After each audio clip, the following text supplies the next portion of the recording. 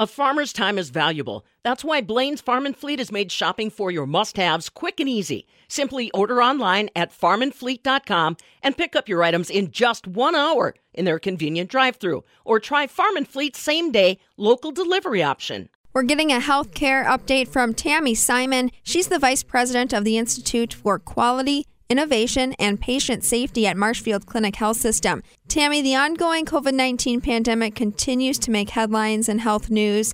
Why don't you paint the picture for us of what the virus and disease look like in rural Wisconsin? Sure. So we are seeing our numbers trail down significantly as they are throughout the nation.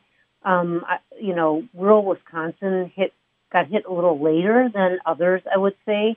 But currently we have about 74 patients within our hospital, or 9 hospitals that either have COVID or are suspected to have COVID.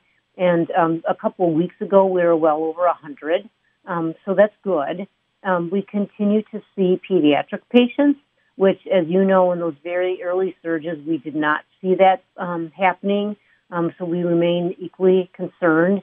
Looks like there's some hope for vaccinations for under 5, but not here yet.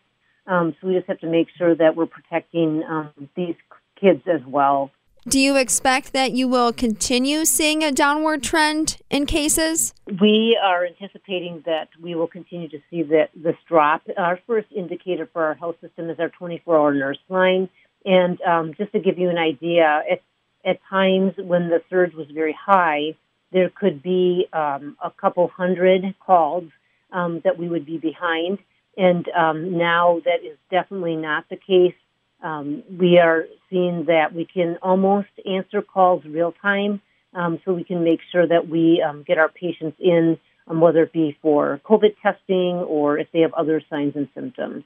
What is the current messaging right now from rural healthcare providers on the best way to, live life while eradicating the pandemic? Sure. Well, number one, we want people to get vaccinated. Number two, definitely wear your mask when you're in public or in large group situations. Social distancing is still recommended. That has not changed. And then just good hand washing and those basic hygiene things that we would recommend even during our cold and flu season, which is also currently happening. So again, we just want people to continue to be diligent about these things to avoid having a higher transmission rate of COVID. Another reason I wanted to talk with you today, Tammy, was to really get a sense of how the rural healthcare workforce is doing. What does workforce look like right now? Is it strained in rural Wisconsin? It's strained, but I think we are throughout the nation. The tough part we will have going forward is, the younger generations don't want to move to rural communities. So how do we recruit, if you will? So some of the things that we've been looking at are working with local high schools to help them understand what the healthcare workforce has to offer. Local universities, how can we work with them to get more students getting observation times, whether it be for nursing, physicians, advanced practitioners, to just see what that environment is like in order to intrigue them and bring them into the healthcare workforce. Yeah, so it sounds like the industry is encouraging young people to pursue a career in medicine, whether that be nursing or something else. Is there a particular type of service or provider that rural Wisconsin really is missing? Honestly, we're at a deficit across the board, and we really need to be thoughtful going into the future. How do we utilize our licensed staff? That includes our RNs, our MDs, and our nurse practitioners or physician's assistants. And then what are some of those roles that, you maybe don't need as much training? Some of the things that we've done during the pandemic, you may or may not know some of these patients have confusion and you need a patient observer. A person like that does not require as much training as even a CNA. So how can we look at optimizing our workforce with the right training and skill set to make sure that we meet the needs of our patients and then also optimize our licensed staff and decrease their workloads, actually. We just talked about building the pipeline of the workforce and now learning how to work with what you have. But let's talk about why we're having these shortages in the first place. I've read record retirements happening during COVID and burnout. I mean, are those some of those key reasons why we're seeing people exit the industry?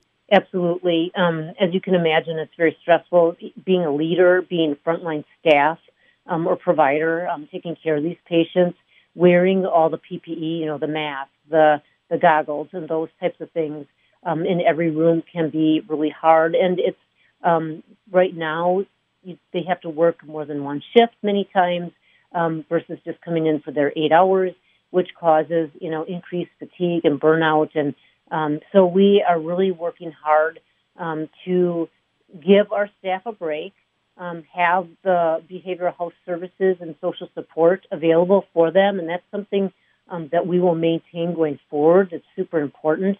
But then how do we optimize our staff across the healthcare system, meaning even those in the ambulatory environment? That's something we did early on, is train the nurses or the MAs in that ambulatory environment to come over to help at the hospitals.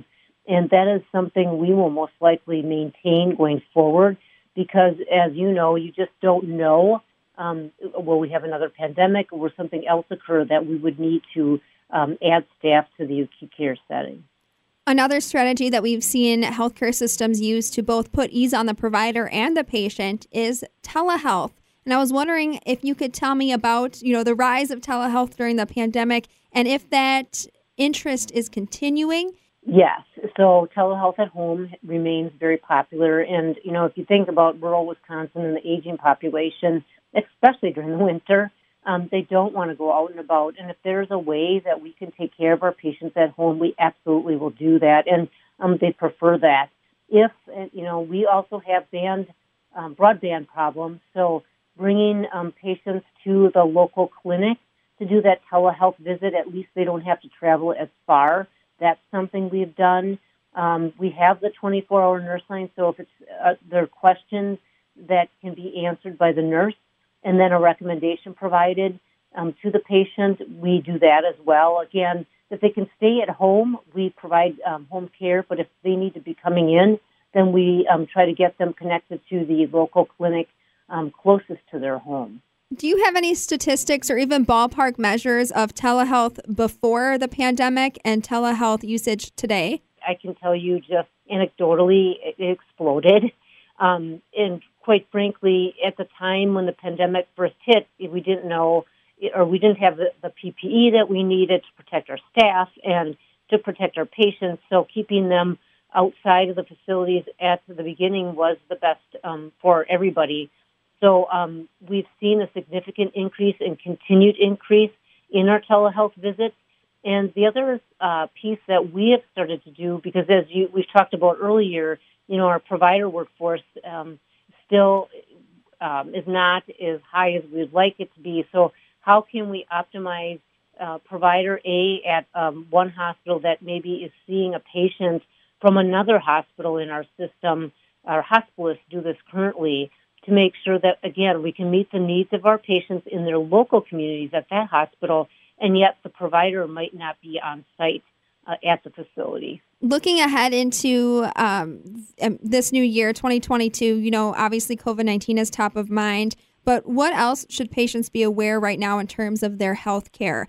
When is flu season, for example? What about, your basic preventative care? What's your message about patient health aside from COVID-19?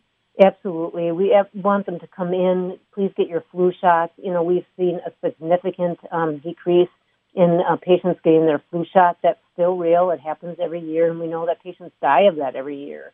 The other thing that you mentioned is the screening, colon cancer screening, breast cancer screening. Those are all important things that we do for our patients that we need them to be coming in. Throughout the pandemic, we've seen a decrease in diagnosis in those cancer rates. It's not because it's happening less, but people are coming in less, and then it goes undiagnosed. And we're extremely worried about that going forward. Anything else you'd like to add, Tammy, for our listeners? Make sure you live a healthy lifestyle, eating, taking care of your mental health. Social networks are so important during these times, and we've seen the depression rate going up significantly. We're very concerned about that. so support each other.